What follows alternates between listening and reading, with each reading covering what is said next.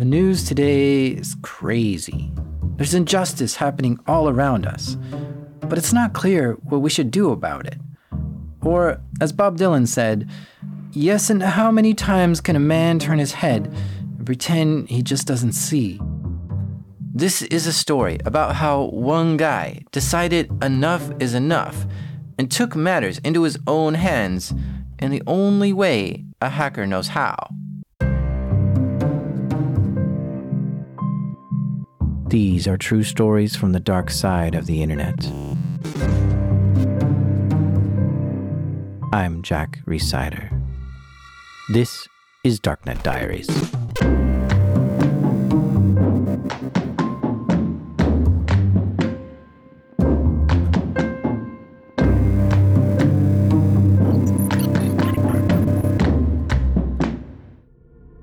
This episode does have foul language and some light descriptions of nudity. If that's an issue for you, you've been warned.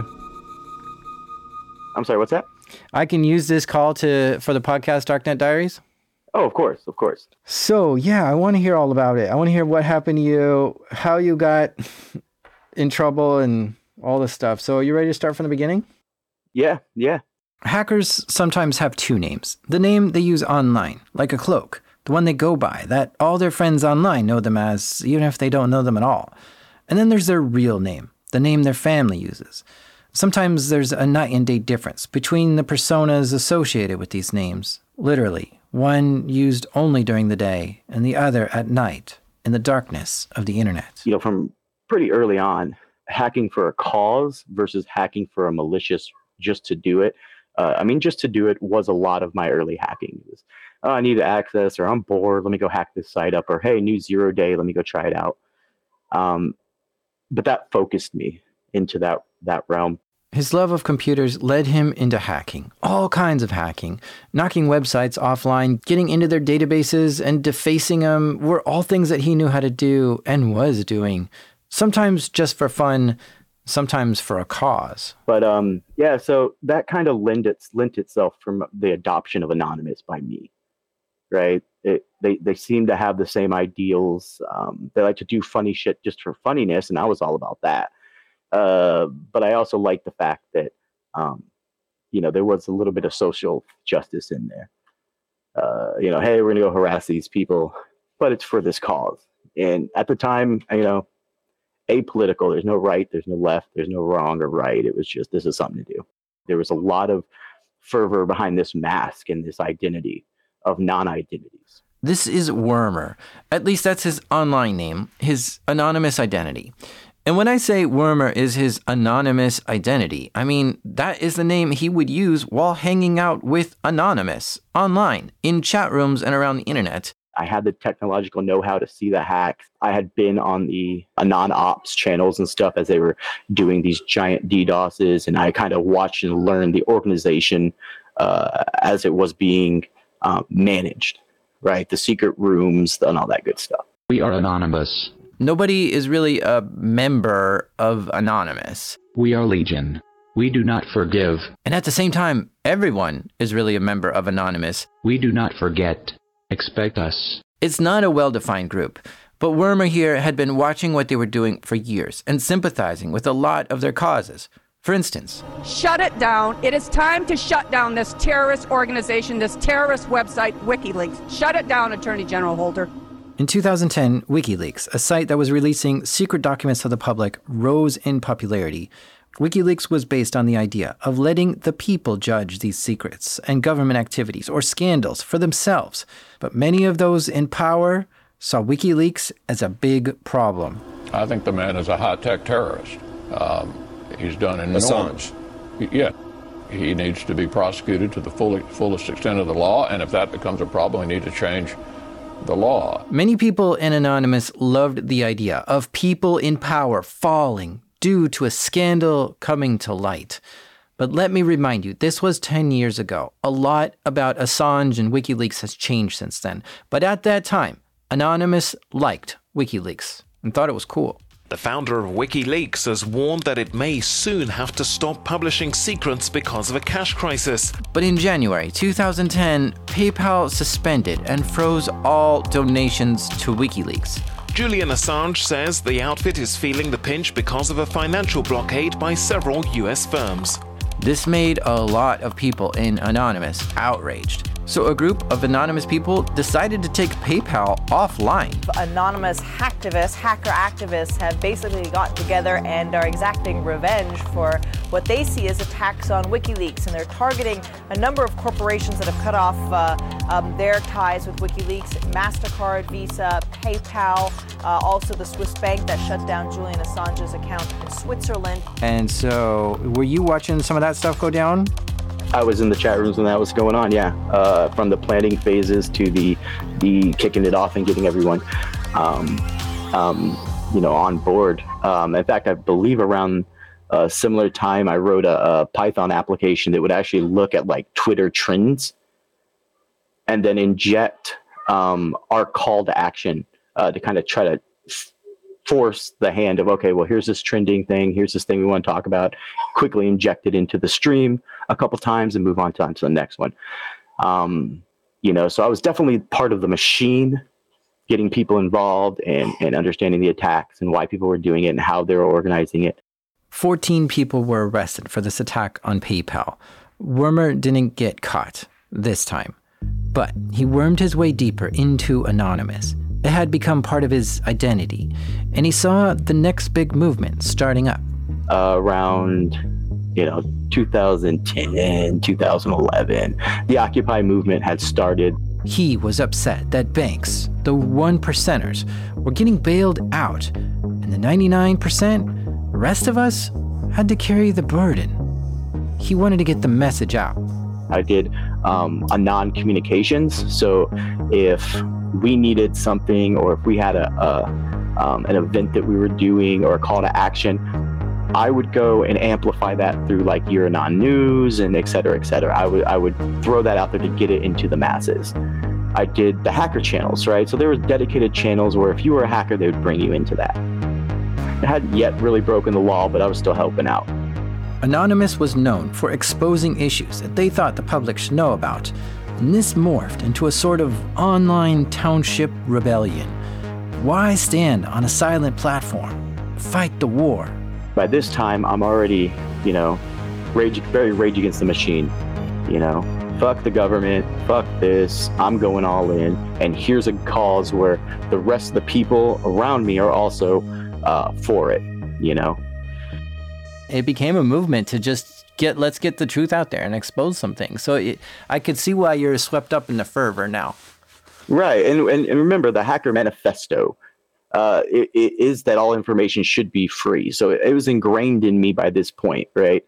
Everything should be free. Look at these whistleblowers. Look at this. And so, yeah, it was really easy for me to get swept up and kind of radicalized. I already had the prerequisites. I just needed someone to point my anger somewhere, and Anonymous at that time did just that. And one of the prerequisites he had was that he was becoming a skillful hacker, not just taking websites offline by flooding them with packets, but he was also learning how to wiggle his way into a website with precision and gain access to the back-end database.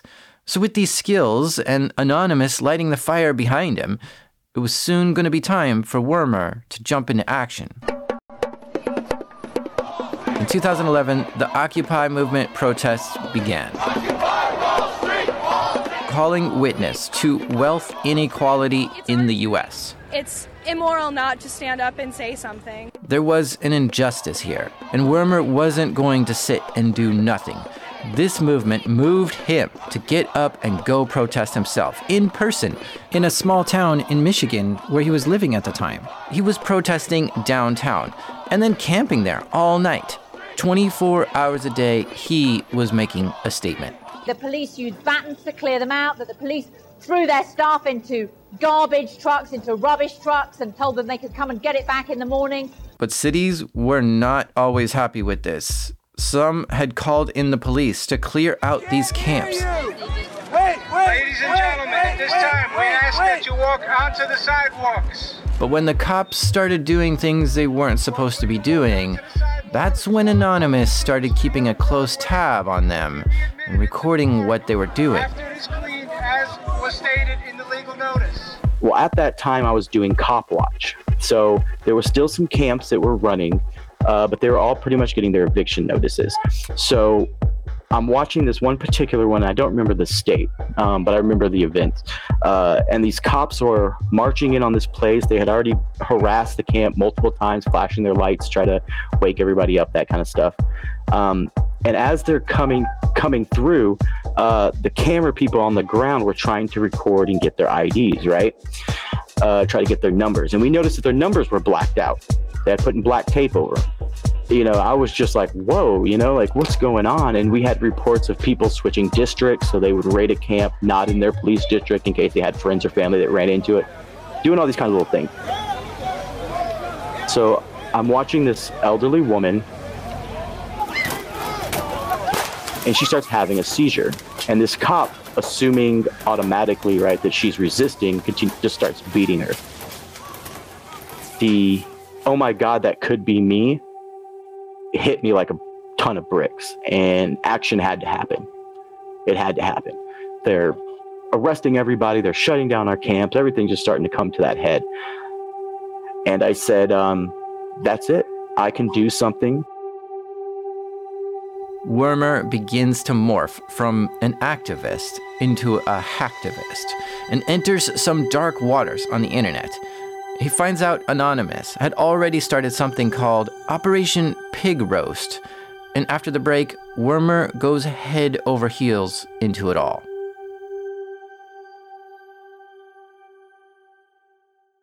They were going around for the Occupy movement and finding this private information about these police officers because they had started hiding their badges and stuff. w0rmer, the hacktivist, has moved his camp from downtown on the streets to back home in his bedroom, where he can try to use hacking to expose the police that were covering up their names and badge numbers and sort of pull that tape off digitally. Anonymous didn't want these cops being anonymous. We're after cops. I'm going to find them all.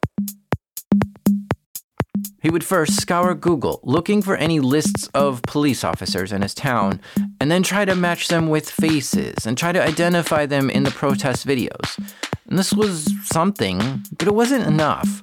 w0rmer wanted to know more. I was after names and addresses, and if you didn't want to follow your own laws to use your phone, your number on your badge, so at least you could be accountable for your crimes, then I'm going to make it really easy to go back and check to make sure, hey, you know, this guy did this thing. So w0rmer decides to hack the police. He started getting a list of police department websites and looking at them to see if there was any way to hack into them to see maybe he could find a list of police officers. Back then, you were kind of doing something new, which was going after cops, and that not many people had done that yet. And did it kind of feel like this was a forbidden target? Like, did it feel really, really, really wrong to you? Or what?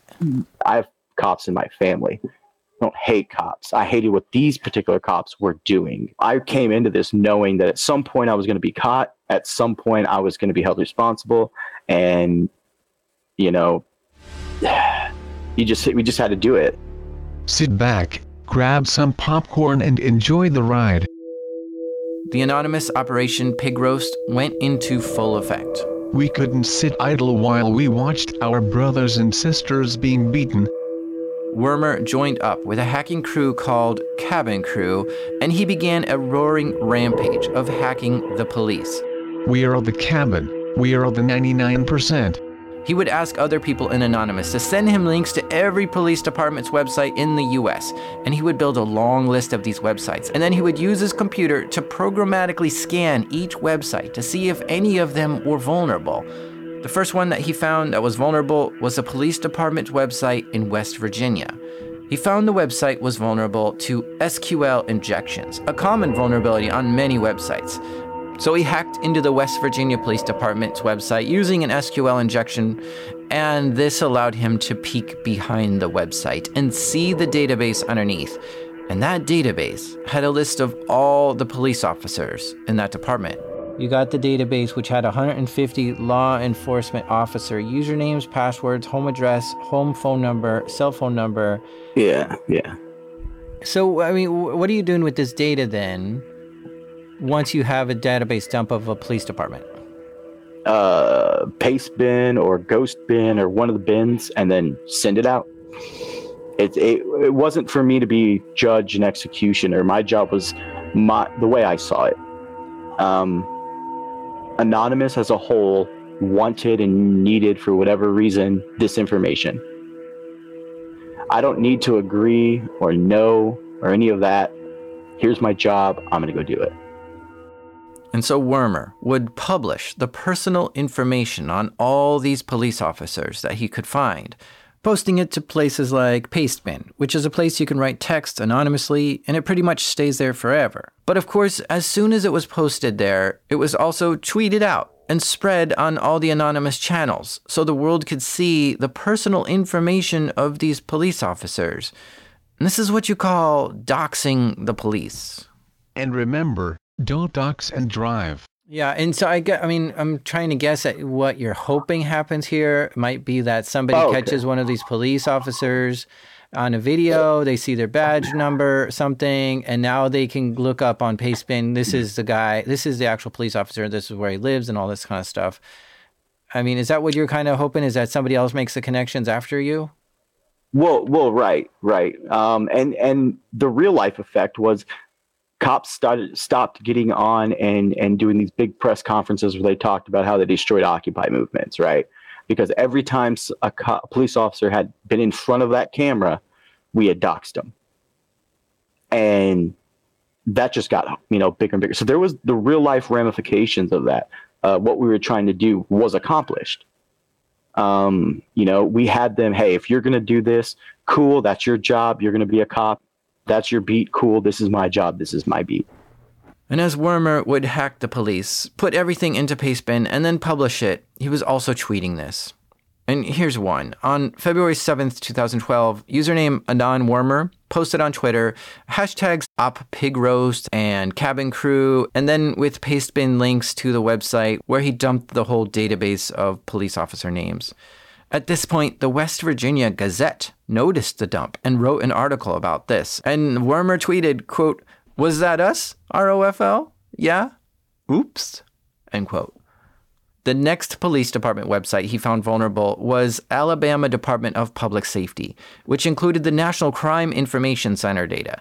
Like, this website had access to databases such as the Sex Offender Registry, vehicle registration information, and other personal identifying information. But all w0rmer was interested in, though, was the police officer's personal information. So he grabbed that, and he started to put it together in another Pastebin dump. But this one was a little different. This one is a little bit interesting. This Pastebin. You started a new thing. Why don't you tell me what that Pastebin was about? You wanted the effect. You wanted to anger people. Mm-hmm. We weren't just hacking, we were hacktivists, and so you kind of had a little pizzazz in it, right?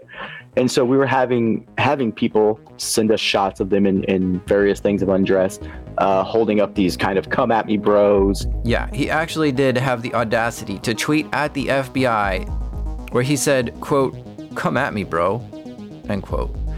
So as w0rmer would put together his Pastebin post, he was adding extra pizzazz. First, at the top of the post, he would spend a lot of time making some ASCII art. Since Pastebin only lets you post words and no pictures, he used just letters to make pictures and put them in the post. Okay, cool. But this is where things get weird. In this post, he added a link to an image of a mostly naked woman, but you can't see her face, and she's holding a sign. So, yeah, I mean, tell me about that picture. What is that picture? Describe that picture to me. Well, I'm trying to remember which one was the first one. Well, it has her breast and sort of a bikini, and then it said "pwned by w0rmer and Cabin Crew, heart you bitches." She had taken a bunch of photos holding these different signs I had told her about, or asked her to print up. And so got included into one of my hacks. And who was she again to you at the time? So I'm working on this decentralized platform, dick deep in C code.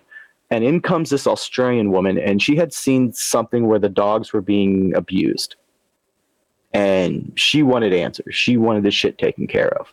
So she joins this anonymous chat room that w0rmer was in and started asking a bunch of questions. Like, can you find out who's doing this animal abuse kind of stuff? But the line that won her over was tits or get the fuck out. Like, didn't have time for your BS. Don't have time for whatever you're coming at me with. I'm building something great. I did that, and she put a picture down with her head cut off of her in a bikini looking beautiful on the beach, and that was it. I fell for her that day. So she was just kind of on the fringes of anonymous, just kind of looking for information, but not really involved. Right. And didn't really want to be involved in any of it. She just, hey, here's a cause I think you guys should care about. So w0rmer starts flirting with this Australian woman. He starts liking her more and more, and he finds himself chatting with her for hours and hours. We had talked to each other online in Skype calls and stuff like that. I'd obviously seen her in various forms of undress. It was just, I was in America, she was in Australia. So essentially we private message and we just talk, like human to human. What are you looking for? What kind of dreams are you about? What's your life like? And we just started talking, and I just fell for her. She was a genuine person. She talks and emotes literally with the feelings of herself. There's no hiding behind things. I didn't have to guess what she was doing or feeling or thinking. She's pretty, forward with it. We got engaged shortly after. Wait, have you met each other before you got engaged? Nope. And you can, if you go through my anon w0rmer tweets too, you can even see how that kind of goes on fruition. But essentially, once we started talking and again, I'm hacking by day and at night because she's sleeping or working, right? And she's in Australia, so it's a whole 12-hour difference. So I'm hacking and doing my stuff in the day, and then I'm spending nights talking to her. So I'm tired and all that other stuff. I'm a 30-something-year-old dude. Like, hey, here's a hot chick, and she seems to be cool. But everything that we're doing in our both in our social lives and as we're talking seem to be genuine. I feel, one way. She feels the same way. I saw no reason. I couldn't think of a reason. We had covered broad topics. I mean, everything from, how do you see in the future? What kind of plans? All that kind of stuff. So by this time, I think anyone who's ever had an online relationship knows how quickly these things can just snowball up, right? Now, when w0rmer got these photos of this woman, he's a hacker, right? So one of the first things he does is to look to see what metadata there is in her photos. He sees the photo was taken in Thailand and asks her about it. She says, yeah, she took it while on vacation. So he asks her for more photos, and these all have that EXIF metadata in them, and he was able to look to see where these photos were taken, and he tracked it down to a house in South Victoria, Australia. And he finds the exact address through the geolocation data in the photo and asks her, what's this address? And she's like, yeah, that's where I live. Now, over the next few days, they become better and better friends, and he asks her to print out some paper signs and pose with these signs, because he thinks this would be a great calling card to post with each police department database he leaks. A woman in a bikini with a sign that says, hacked by w0rmer, or something like that. So she sends him these photos of her in different poses with different signs. All right, so West Virginia Chief of Police site, down, tweeted about it. You're in the news. That tweet's done. You got the DPS Alabama Police Department. That's been owned. At the bottom of that paste bin is a picture of your girlfriend's breasts in a bikini that says something like, pwned by w0rmer and cabin crew. Heart you bitches. Yes. Department of Safety. Hacked by anon w0rmer for op piggy bank. There's a pastebin link. Hashtag cabin crew. Hashtag anonymous. And this Cabin crew is proud to present and release texasdps.state.tx.us data. And at the bottom is the same female, your girlfriend. Yep. With scantly something or another, and it says, "We're all anonymous. We never forget. We never forget. Heart, a w0rmer."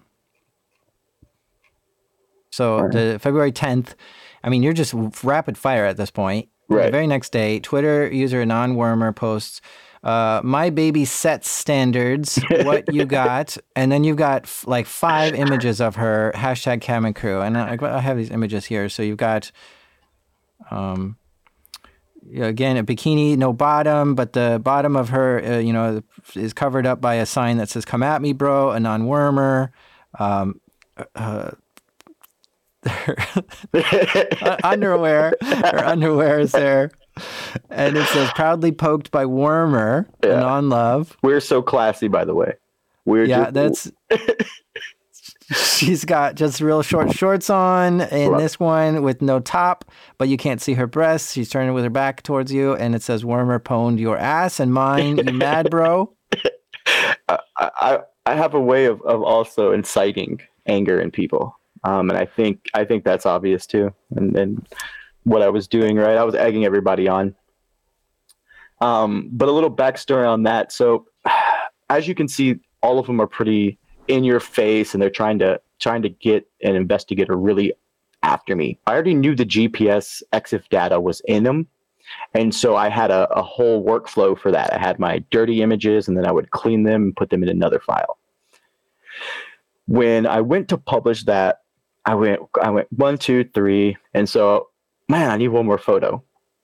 And I grabbed the wrong one, put it in there, and hit tweet.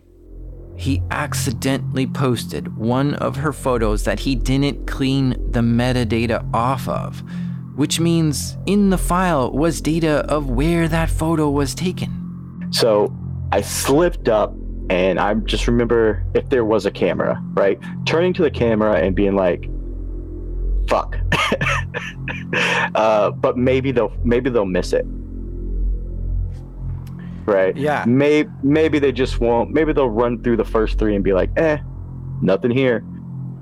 That's not what happened, by the way, though. Spoiler alert.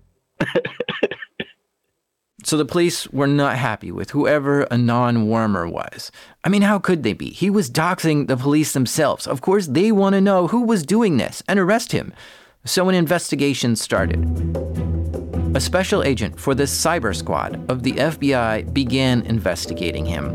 He called up the West Virginia Police Department, wanting to look at all the logs of the hack, and then the Alabama Police Department to see their logs, and then the Texas Police Department to see them too. To the FBI, this all looked like it was exploiting the same SQL injection vulnerability. Not only that, but a w0rmer was claiming responsibility for each of these hacks on Twitter, so it obviously was the same person. But not only that, the logs of each of these hacks all seem to be coming from the same IP address. The FBI learned this IP address was for a residential internet connection that AT&T provided. The FBI submitted a warrant to AT&T asking for what customer had that IP, and this led them to an apartment and person in Galveston, Texas, which was exactly where w0rmer was living at the time. But it wasn't w0rmer's name or address. He was too clever for that. Instead, he hacked into his neighbor's Wi-Fi and did all these hacks from there. So when the FBI called his neighbor, they didn't really understand or know anything, and this didn't really help the investigation. It was kind of a dead end. So the FBI began looking at these photos that w0rmer was posting of his girlfriend. w0rmer had erased the geolocation data of all these photos except for that one last photo. And the FBI saw the longitude and latitude of where that photo was taken, which was a house in South Victoria, Australia, w0rmer's girlfriend's house.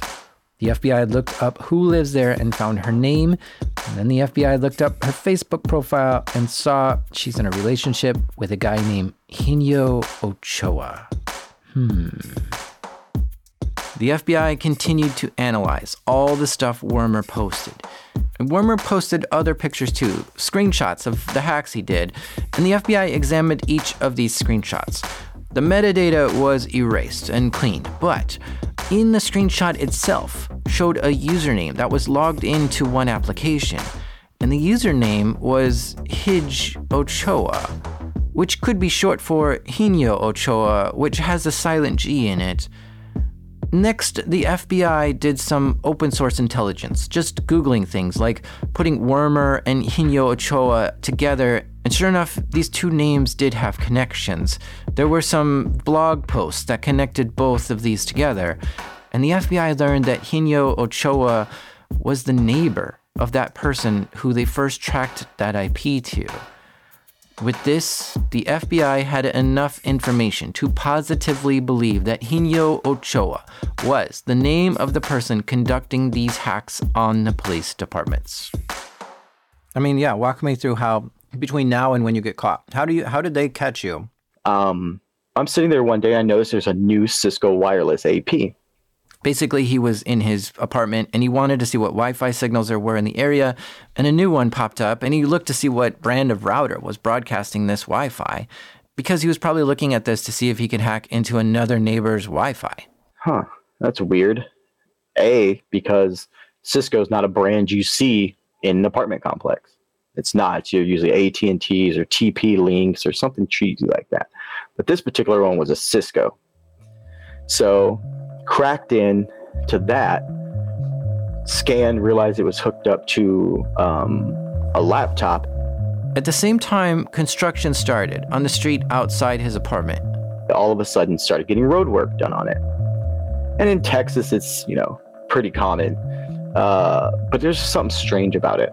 The people that would show up and they would act like they're working, right, but never do anything. And I was like, okay, something's going on. I remember walking outside and seeing the actual undercover agent that was watching me, just smoking cigarettes, throwing them over the balcony. And that was a tell too, right? This dude had been here chain smoking for God knows how long, because I don't just leave every day. He assumes he's being watched, both in real life and online. He feels too close to the fire. He closed the shop. And I was like, well, that's the guy. I'm not going to push him. I'm not going to whatever. I'm done. I got to the point to where I didn't want to do this anymore. I had done my job. I'd done Occupy. I had done this. I had a beautiful new fiance. I need to get on with life. It's a love story involved in this too. I wasn't expecting this. and that I think is the loss of it, right? You have this angry adult who goes out and freaking wreaks havoc on a particular thing, and here this beautiful Australian woman comes in and he's like, nah, I'm good, and just wants to sail away and be happy in Australia. I think it's every nerd's dream, right? Yeah, I totally met her in a hacker chat room, man. At this point, he's about 30 years old. It's March 2012, and it's just 10:30 a.m. So I'm downloading this database. I wake up, I check on. I'm like, man, I need some fucking coffee. But it's early for a hacker. While he's getting his coffee, he's really thinking he's done with hacking. He just wants to be with this girl in Australia and forget about hacktivism, at least for now. So I stumble over the coffee machine. I turn on the coffee. It pours out. I made a whole cup of coffee, right? So I hear this jingling. I'm like, what the fuck? And so I go look through the peephole, and I see the groundskeeper guy trying to let in what looks like 5 heavily armed men wearing ski masks and shit, right?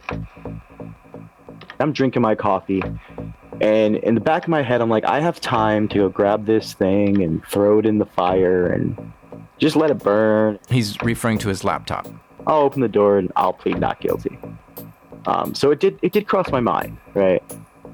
But at the end of the day, I'm just like, you know what? I signed up for this. I knew this day was coming.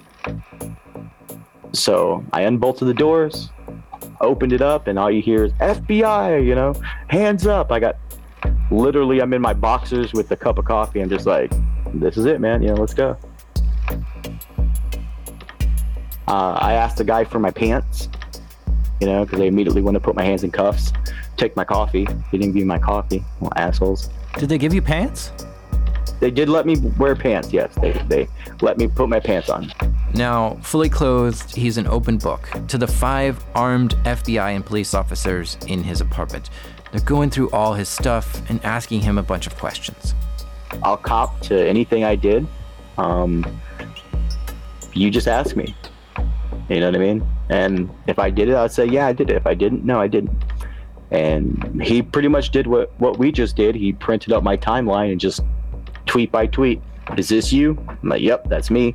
Is this you? Yep, that's me. Is this you? Yep, that's me. Is this you? Nope, that's not me. I didn't do any of that. You know, so. And that was it. But I mean, it was shock to my whole family. w0rmer's real name is in fact Hinyo, or Hidge for short. The FBI had the right guy. And this is when everything that was dark is now exposed to the daylight. He led such different lives that his family didn't even know he was a hacker. He didn't tell them about the photos of the breasts, or whose breasts they were, or that he had fallen in love with the woman behind them. And they asked my family, you know what I mean? Like, hey, you know, what do you know about his Australian girlfriend? And my family's like, what the fuck are you talking about? He's a nerd.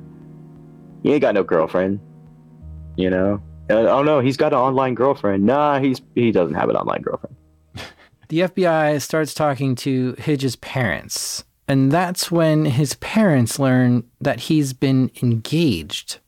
The FBI agent says, they're engaged, and they're just like, excuse me? My son's engaged to an Australian woman. And they're like, yeah. And they're like, you're fucking crazy, dude. Like, we don't know what you're talking about. It was a shock to everybody. The police process him, take him down to jail. He gets out on bail that day. He gets a lawyer and starts working on different kinds of plea deals he might have options for. Like, he's willing to admit he's guilty for all these things he's done, so maybe by cooperating with the cops, he might not get that hard of a sentence. He's got a date set for this trial, but in the meantime, he's not allowed to use a computer at all. So all his Skype and chat messages with his online girlfriend, they suddenly stopped. But love moves faster than the law, and it transcends the internet. She doesn't know why. He's suddenly stopped talking to her, so she starts trying to figure it out. She learns he was arrested for hacking, and with that, she feels a sense of loss. Just yesterday, her relationship was getting hot and heavy, but now it was suddenly gone. They were ripped apart from each other. This wasn't okay for her. She was heartbroken. She told him, I'm coming, Hidge. Meet me at the airport. I'm sitting at this airport, and my mom's still completely shocked that I even talk to girls, more or less have a fiance. And all we know about her is she's got big boobs, she's blonde and Australian, right?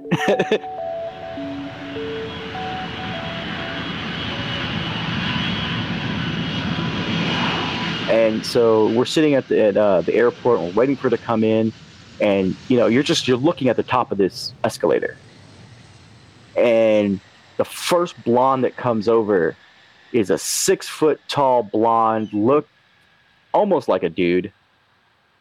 And I was just like, oh great, here it goes, right? And my mom just starts laughing. Well, that's what you get, right? You go online, you're dating, you think you got this hot chick. It's another 30-year-old man. Good luck, good job, baby. You know, prison's gonna do good for you. And so I was like, Jesus, man, this sucks. And then, you know, she goes all the way down and she's walking towards me. I'm just like, Jesus, dude, please don't be it, please don't. And she even stopped, right, to look for directions, and then walks off, right? So I'm like, oh my God, thank God. And just as that rocked away, here comes my 5'2" beautiful fiance over the escalators, come down, and he just ran up to me, gave me a giant hug, and it was the best, to this day, the best hug I've ever gotten. It was just like everything clicked into place. I mean, I still get goosebumps thinking of that very first time that we met. It was just amazing. This is Kylie, the Australian girlfriend, his fiancée, the voice behind the breasts that are maybe the most famous hacker calling card in federal history. When you joined the chat room, how did you connect? He said to me, tits or get the fuck out. And what'd you do after that? I had no idea what that meant. So when he explained it to me, I thought, you know what? I'm just going to send this guy photos. So I sent him a couple of photos. One of me in a bikini that I'd been in Thailand recently, and then another one of a very, very tight-like dress that I was wearing to a concert. So I sent him a couple of pics. So he's like, wow, she's real. This is a girl. She has tits. She's got great tits. And we started talking, and it became romantic pretty quickly. You know, he's charming. He is a great social engineer, and he's very smooth at making girls take notice. And so that's what happened. He was just really sweet, and I fell for it. So at some point, he asked you to take specific photos that say like pwned by w0rmer and stuff. He did. So he sent me a bunch of slogans, and okay, I've got a great body, and it, you know, at the point in my life, I loved how I looked. Great body. I'm like, yeah, why not? You got it, flaunt it. So I took these photos in various poses, and you know, when I saw them released, I didn't have an issue with it. I printed out these signs and I held them up and different poses, different bikinis, and just sent them to him. I had no clue that it would have gone past. I mean, I had no idea. Look, Jack, he said when he finally admitted he was a hacker and that he hacked, I didn't understand what that meant. When she did learn he was a hacker, she wasn't entirely on board with it. Now, I'm going to be clear at something. When I found out what he was hacking for, we had a huge fight about it. Because I was working as an immigration officer. I had that law enforcement background. And we had a huge fight over the fact that he released the police officers' names. And to the point where I'm like, what would you do if you hacked immigration? Would you release my details too? Like, is that? And we actually, if memory serves me correct, we break up for a few days over it. So anyway, while I don't support what he did, I understand why he did it. I don't support the hack. But she did love him. She loved how intelligent and passionate he was about things that were going on in the world. So while they disagreed on this one thing, they clicked on pretty much everything else. Now that she was in Texas with her love, her fiancé, she was happy. The court case was ongoing at the time. So I was like, man, we got to get married. We don't have time to plan a big wedding or anything like that. Let's go just grab a dress. I'll grab the thing. We'll find some close friends. We'll grab them and we'll show up and we'll just get married. And that's what we did. Isn't it weird to arrive in a new country, marry somebody who's going to just disappear any day? Oh my God. When I look back at it, I think, what the heck was I doing? Like, what the, in hindsight, it's crazy. I mean, it is crazy. I tell people now, I met him on the internet. 10 days later, he proposed. 7 weeks later, I flew here. And 6 days later, we were married. 8 weeks and 1 day from the day we said hello, we were married. And, it was like, okay, cool. Now we're married. What comes next? And that's about the time when the sentencing came about. They had a few months' time between when he got arrested and when he was going to be sentenced for his crimes. While he had been lucky in finding love, he wasn't so lucky in court. For instance, he didn't get lucky with his judge. Around the same time I got arrested, Anonymous had doxed a Texas judge, right? That Texas judge ends up being my judge. An understandably upset judge gave Hidge, our newlywed, 27 months in prison and 3 years probation. And stuck me in Elkton, eventually in Ohio. And I was on an FCI, so I was essentially locked up with 95% pedophiles, which not a great fucking 2 years. But just a few days before going to prison, Kylie and Hidge found out they were going to be parents. Kylie was pregnant. And so after he goes off to prison, Kylie moves in with Hidge's parents. And while the two first met on opposite sides of the world and they came together physically for a few months, they're now being forced apart once again. Kylie spends a lot of time thinking about Hidge now, and Hidge spends a lot of time thinking about Kylie and his baby.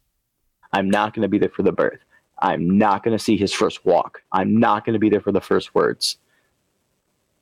But you can't, there's a saying in prison, you do your time, don't let your time do you. Kylie was able to come visit him once in prison before she had the baby. It wasn't easy. The prison didn't want him to have visitors, and there was this whole ordeal. The prison guards finally let them talk through a sort of TV phone system. Even though she was right there at the prison where he was held, it was weird. But she cried the whole time she was able to talk with him. She goes back to Texas, and Hidge's parents help her plan for the baby.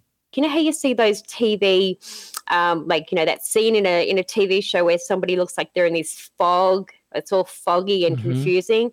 I kid you not. I came home from the hospital with this baby, and that's how I felt. Like, it felt surreal. What the hell? I'm in America. She had a baby boy, and they named him Brody. She wanted Hidge to meet the baby, so she took the baby to prison. It was surreal. Here I am, I'm taking this child of his in that's 7 weeks old that, he'd seen a couple of photos of. And, when they're in prison, you can hug and kiss them, hello, goodbye, and that's it. You can't touch, you can't hold hands. If you do, the prison guards come and yell at you. But he was allowed to hold Brody. So the entire time he just held Brody and just, couldn't stop looking at him. I don't know how else to put it, but after you just finally hold your firstborn child, the fact that you have to go back inside and some dude's going to look at your butthole to see if you have any drugs kind of takes the fun out of the moment. Hidge had to serve 2 years in prison. Kylie was a single parent for those 2 years, which was really hard for her. He kept asking her to send stuff like books and printouts of articles and stuff like that, which she was happy to do, but she was exhausted and couldn't keep up. Other anonymous members were helping him out too, going through her to send him stuff like money and letters. Anons knew that one of their members had fallen, and they wanted to take care of him however they could. In their eyes, he fell honorably, serving a higher purpose, and their actions showed respect to him. So while he saw her a couple of times in the first year in prison and would sometimes see pictures of his son, it was still a long wait ahead of him. And Kylie had serious struggles in America. She often thought about moving back to Australia for 2 years and then coming back when he got out. Because in Australia, she could get support from her family. She knows the place better. It's her home.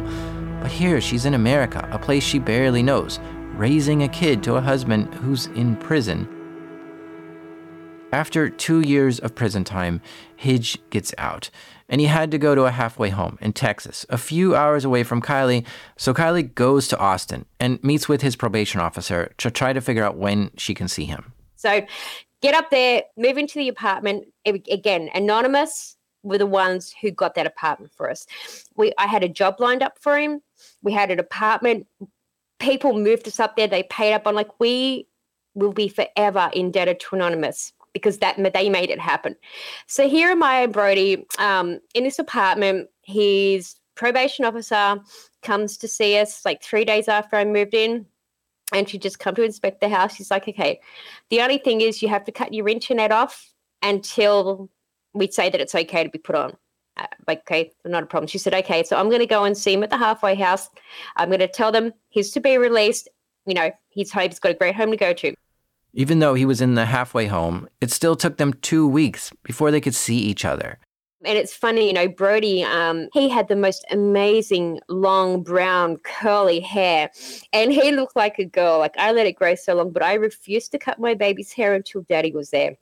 And so poor Brody will look back at his photos. He had these little hair clips looking like a girl.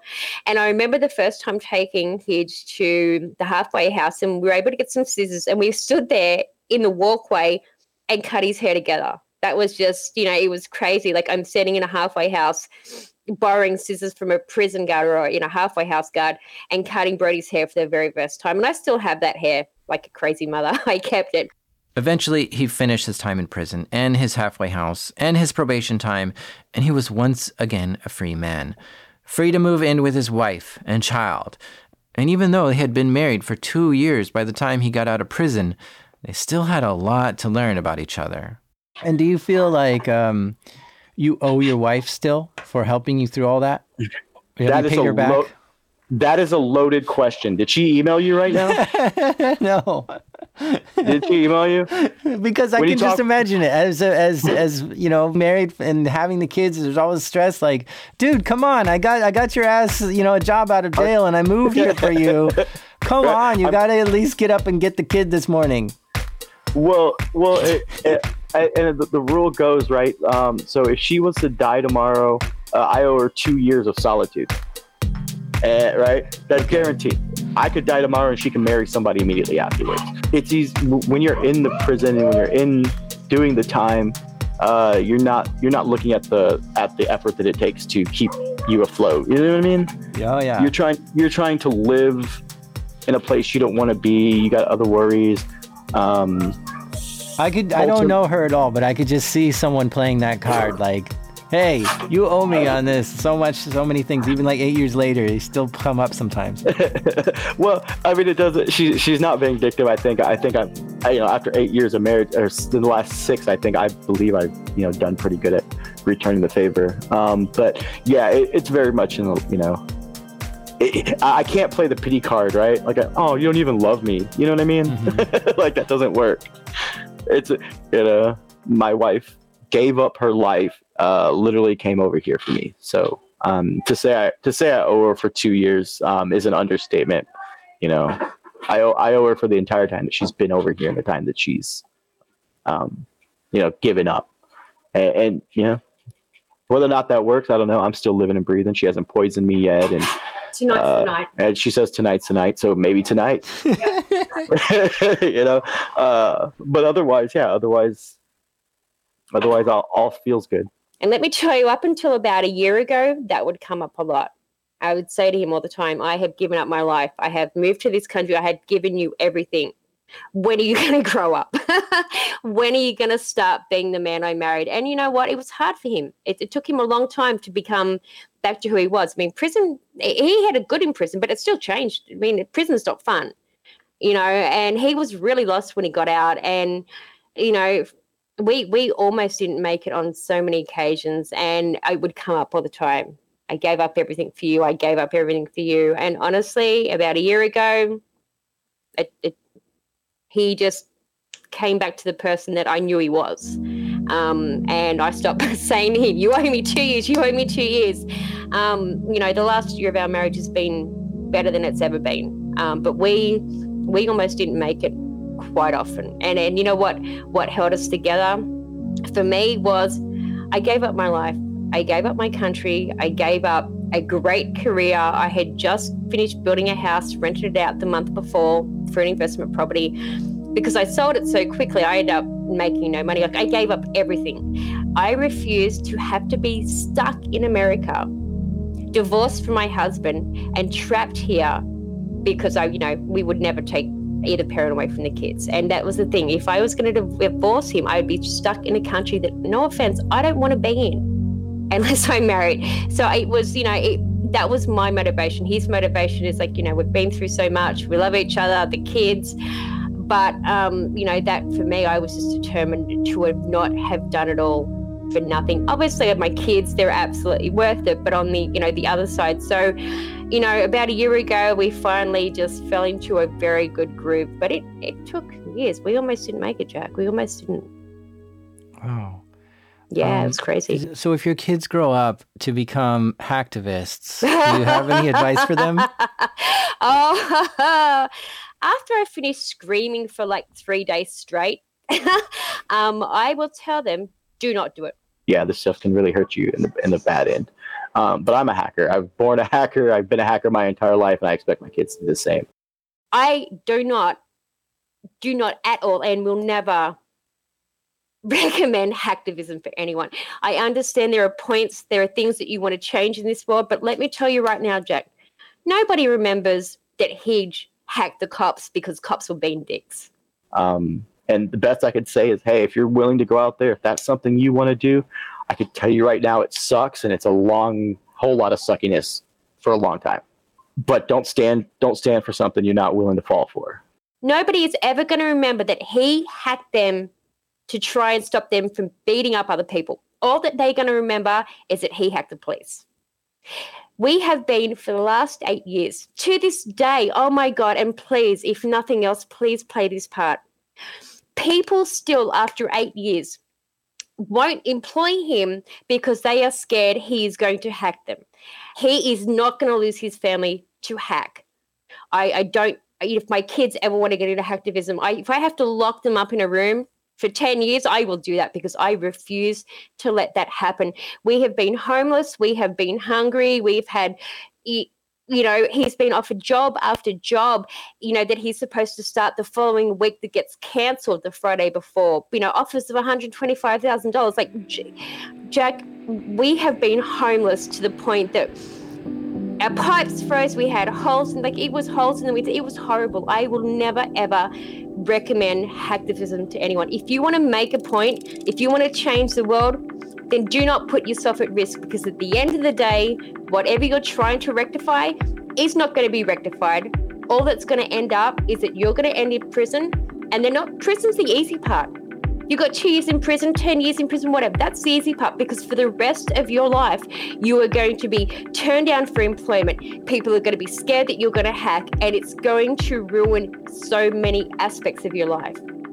And I cannot tell you the struggle, even after 8 years. Hacktivism is not worth it. Find another outlet. Find a better way to do something, because the only thing you're going to change is the fact that you will ruin the rest of your life. Hidge and Kylie are still together today, after 8 years of marriage, or 6 years, however you want to see it.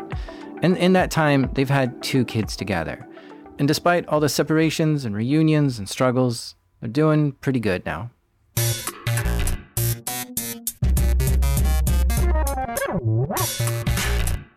A big thank you to our guests this episode, Hidge and Kylie. I didn't know I was getting into a love story when I started this, but here it is, happily ever after and all that. The show is created by me, KidVid19, Jack Sider. This episode was produced by the resilient Jake Warga, sound design by the fine-tuned Andrew Merriweather, and editing help from the sparkling Damien. Our theme music is by the book writing Breakmaster Cylinder, and even though when I show my password to other people, they say it's very strong, I still sometimes get hacked. This is Darknet Diaries.